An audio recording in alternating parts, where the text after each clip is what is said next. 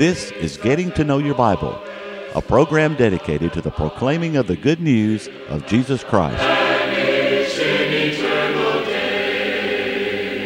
Here's Billy Lambert. It is a pleasure to be with you today on Getting to Know Your Bible. We appreciate those of you who are watching today. In all probability, we have those watching today for the very first time. Almost every time we come on the air, there are those who call and let us know this is the first time that they have seen Getting to Know Your Bible. If this is the case with you today, we want to welcome you to our telecast. And we have those who watch every time we're on the air, and may I welcome you as well. Now today on our telecast, we're going to be discussing this subject, your most prized possession. Your most prized possession. Let me urge you to stay tuned as we discuss that today. Now on our telecast, we're offering a free Bible correspondence course. And may I emphasize that the course that we're offering today is absolutely free. Sometimes people will call and say, I know Brother Lambert said it's free, but really is it? If I tell you it's free, it's free. We do not charge for the course. We do not charge for people when they request a CD of one of the lessons. Even if they request a DVD of one of the lessons, there is no charge. We hope that you'll stay tuned today as we discuss this subject, your most prized possession. Now that you might know more about the Bible course that we have mentioned, let's pause for just a moment. To help you in your study of the Bible, we want to send you this Bible correspondence course. This course is non-denominational. It's based on the Bible. It's conducted by mail, and it's free. To receive this course, write to Getting to Know Your Bible, Post Office Box 314, Summerdale, Alabama 36580, or call toll-free 1-877-711-5214. No storm can hide that radiance peaceful beaming, since Jesus came to seek and save the lost. Give me the Bible, holy message shall. I want to read now from the Gospel according to Mark, chapter 8. I'll be reading beginning in verse 36. For what shall it profit a man if he shall gain the whole world and lose his own soul? Or what shall a man give in exchange for his soul? Whosoever therefore shall be ashamed of me and of my words in this generation, in this adulterous and sinful generation, of him also shall the Son of Man be ashamed when he cometh in the glory of his Father with the holy angels. If I were to ask you today to tell me the most prized possession you have, what would come to your mind? Now, with some of the men, it may be their gun, maybe a shotgun they go hunting with. That might be their most prized possession. With some of the ladies, it may be a pair of diamond earrings that she has. That might be a most prized possession. With some of the young people today, if you were to say, well, what is it that you prize above all other things that you have in your possession? And some of them would say, well, it's my iPod, or my iPhone, or my iPad. But let me ask you, what is it that you ought to value above any other thing? And Jesus, in the words that I have just read to you from Mark chapter 8, is suggesting that your soul is the most valuable, the most prized thing you possess. In fact, Jesus said, what shall it profit a man if he shall gain the whole world and lose his own soul? Or what shall a man give in exchange for his soul? You see, Jesus says your soul is valuable. Why, he said, if a man were to gain all there is in the world, and that man lost his soul, that man would have made a bad bargain. Well, I suppose it were possible to gain all of the popularity of the world, all of the money of the world, all of the power of the world. Suppose it were possible to have in your possession everything that the world affords. But in the process, you lost your soul. Jesus' question is, what have you profited? And that's a question that answers itself. There is no profit if we would lose our souls at the expense of gaining everything we can in this world. Have you ever wondered why Jesus put such a premium on the soul of a man? Well, one of the reasons that our soul is so valuable is because our soul is from God.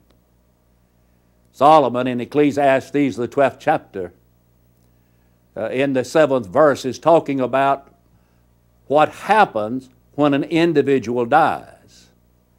And Solomon said that man goes back to the dust of the ground from which he was made, but his spirit returns unto God who gave it. So you see, our soul is valuable, but because it is from God. God is the one who gave us that soul. And we are God's offspring. In Acts the 17th chapter, in verse 28, there the apostle said, for in Him we live and we move and we have our being. And then he went on to say, for as much as you're the offspring of God, you ought not to think that the Godhead is likened unto gold or silver or stone graven by art and man's device. We're God's offspring. And the soul of man is valuable because it is made in the image of God. Genesis 1:26. When God said in the very beginning of time, let us make man, God said, let us make man in our likeness and in our image. May I suggest yet another reason that your soul is valuable? It is because your soul is eternal in its nature. I'm thinking now passage of the Apostle Paul in the 2 Corinthians letter, chapter 5 and verse 1. And Paul is striking at this concept of eternity and our dwelling in eternity one day. He said, for we know that if this earthly house of our tabernacle were dissolved, we have a building of God, a house not made with hands, eternal in the heavens. Man one day will be in an eternal home. In Matthew chapter 25 and verse 46, at the very close of this great chapter, where Jesus had just given a scene of the coming judgment, with the goats on the one side and the sheep on the one side, and that is the lost on one side and the saved on one side. And Jesus draws this line in the sand, verse 46. And these shall go into everlasting punishment, but the righteous into life eternal. So those who are lost will be lost eternally. Those who are saved will be saved eternally. Somebody says, well, Brother Lambert, isn't it the case that we're going to die? Absolutely. But there's a day coming that our bodies will come out of the grave. There will be the reunion of our soul, our spirit with our body. John 5:28 and 29, Jesus said, the hour is coming in the which all that are in the grave shall hear His voice and shall come forth. They that have done good to the resurrection of life, and they that have done evil unto the resurrection of damnation. Friends, your soul is going to be somewhere in eternity. It is eternal in its nature. And then the soul leaves the body by this vehicle we call death. James 2:26 says, "For as the body without the spirit is dead, even so faith, if it hath not works, is dead, being alone." You see, the spirit leaves the body in death. In Luke the 16th chapter, beginning in verse 19, Jesus said, "There was a certain rich man, which was clothed in purple and fine linen, and fared sumptuously every day. And there was a beggar named Lazarus, which laid at his gate full of sores, desiring to be fed from the crumbs which fell from the rich man's table.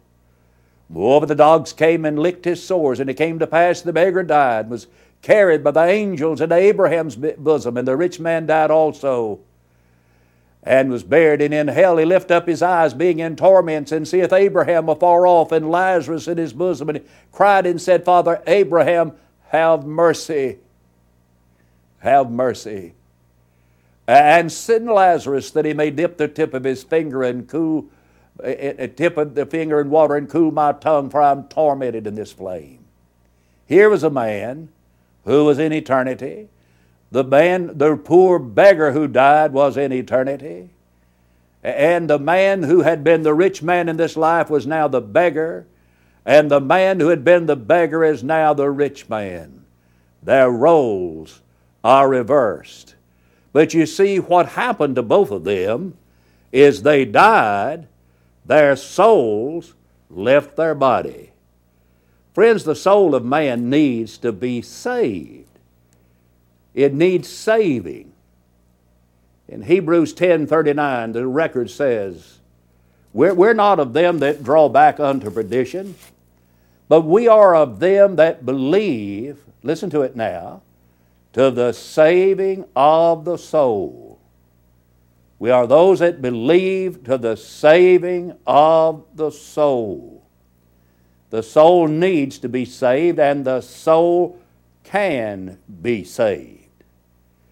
Have you been saved? Is your soul saved? In 1 Peter chapter 1 and verse 9, Peter said, "Receiving the end of your faith, the salvation of your soul." See, our souls need to be saved. And I ask again, what about your soul? You see, the end result of an individual not being saved is not a joking matter. It is not a joking matter. Listen to the Apostle Paul in 2 Thessalonians chapter 1, beginning in verse 7, and I'll read through verse 9. "And to you who are troubled, rest with us, when the Lord Jesus shall be revealed from heaven with his mighty angels in flaming fire, taking vengeance on them who know not God," and listen to it now, "and obey not the gospel of our Lord Jesus Christ." Now listen to verse 9 carefully. "Who shall be punished with everlasting destruction from the presence of the Lord and from the glory of his power." Friends, we cannot afford for our souls not to be saved. Your most prized possession is your soul. Your soul needs to be saved. But I want to raise a question. What saves men's souls? Well, just thinking we're saved will not save your soul. Solomon said there's a way that seems right to a man, but the end of that way that seems to be right is the way of death. Men's souls are not going to be saved by institutions that men may have made. In Matthew chapter 15 and verse 13, Jesus said, "Every plant which my heavenly Father hath not planted shall be rooted up. There was an elderly preacher who used to say that when rooting day came, he wanted to be in that plant that the Lord had planted. So our souls are not going to be saved by clinging to or adhering to some man-made organization, man-made institution. Those man-made organizations may be doing a lot of good socially, but what about our soul? And nor is our soul saved by some man-made teaching. Our Lord in the 15th chapter of Matthew said, "In vain do they worship me, teaching for doctrines the commandments of men." You see, the doctrines and the commandments of men, that is, some idea that a man may conceive in his mind, is not going to save our soul. So I ask again, what saves our soul? And the answer to that question is found in Romans the 1st chapter and verse 16. "For I am not ashamed of the gospel of Christ, for it is the power of God unto salvation to every one that believeth, to the Jew first and also to the Greek. There is power in the gospel of the Lord Jesus Christ to save our soul." Listen to the Apostle Paul again in 1 Corinthians chapter 15, starting in the very first passage. "Moreover, brethren, I declare unto you the gospel, which also you have received, and wherein you stand, and by which you're saved." You see, we're saved by the gospel. The power to save an individual is not in some preacher. It is not in some personality. That the power to save is in the plain, simple, loving message of our Lord called the gospel. And there's nothing else that can take its place. Listen to this in Galatians chapter 1, verse 8 and 9. "Though we are an angel from heaven, preach any other gospel unto you than that which we have preached, let him be accursed. As I said before, so say I now again. If any man preach any other gospel unto you than that which we have preached, let him be accursed." You see, nothing can take the place of the gospel in the saving our soul. But I think it's a fair question to ask, how does the gospel save us? Romans 1 just simply says that the gospel is God's power to save. In 1 Corinthians chapter 15, Paul said that the gospel saves. So the question is, how does the gospel save? First of all, let me give a definition of the word gospel. And it literally means glad tidings or good news. What I hold in my hand is glad tidings or good news. The Lord gave us His last will and testament called the gospel. Sometimes we call it the New Testament. And within the pages of that New Testament, there is good news. Good news about Jesus who lived, who died, and was raised from the dead, that we might live. So the gospel is that which saves. And for the gospel to save, someone must preach the gospel. Why, in Mark 16 and 15, Jesus said, "Go into all the world and preach the gospel to every creature. He that believeth and is baptized shall be saved. He that believeth not shall be damned." So we're to preach the gospel because it takes the gospel message to save the world. That's why Paul in 1 Corinthians the 9th chapter said, "Woe is unto me if I preach not the gospel." You see, the gospel must be preached to people. In Romans chapter 10, beginning in verse 13, the apostle is talking about the preaching of the gospel. He begins by saying, whosoever shall call upon the name of the Lord shall be saved. But how shall they call on him of whom they have not believed? How shall they believe on him of whom they have not heard?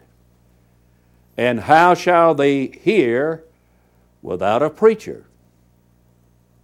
And how shall they preach except they be sent? As it is written, how beautiful are the feet of them that preach the gospel of peace and bring glad tidings of good things.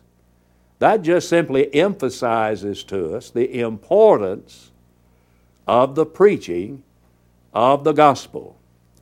So the gospel is that which saves, and our souls need to be saved. But how does the gospel save? The gospel message must be preached. The reason that we have Getting to Know Your Bible on television is that we might proclaim the good news of the gospel of our Lord and Savior, Jesus Christ. But this gospel, when it is preached, must be heard. That is, people must listen to it. And they must believe the gospel. You can believe many things, possibly, and go to heaven. But you cannot, and you can disbelieve many things and still go to heaven. But you cannot disbelieve the gospel and go to heaven. The gospel must be believed. Jesus said, go preach the gospel. He that believeth, believes what? Believes the gospel. You must believe. You must believe the gospel. And the gospel tells us about Jesus. Go back to 1 Corinthians chapter 15, verses 1 through 4. Moreover, brethren, I declare unto you the gospel, which also ye have received, and wherein you stand, and by which you're saved, if you keep in memory what I preached unto you, unless you have believed in vain. For I delivered unto you first of all how that Christ died for our sins according to the Scripture, that He was buried, and that He arose again the third day according to the Scripture. So Paul said, I preached the gospel to you. And I preached to you things about the death, burial, and the resurrection of the Lord Jesus Christ. And my friend, you cannot disbelieve those facts and go to heaven. We must believe the gospel. But the gospel not only must be believed, it must be obeyed.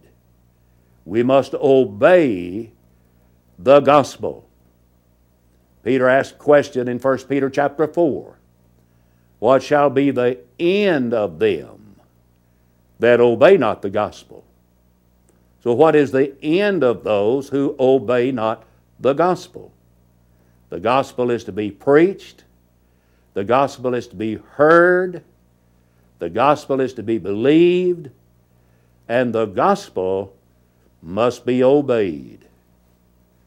Have you obeyed the gospel? Someone says, well, what does it really mean to obey the gospel? Listen to Jesus. He that believeth and is baptized shall be saved. As a believer in Jesus Christ, I am to be baptized into Christ, that my sins might be washed away in the blood of the Lord Jesus Christ. Acts 22:16 reads, Now why tarriest thou? Arise and be baptized and wash away thy sins, calling on the name of the Lord. So we're to hear the gospel, believe the gospel, obey the gospel. That's exactly what the people in Corinth did. Listen to this example of conversion in Acts chapter 18, verse 8.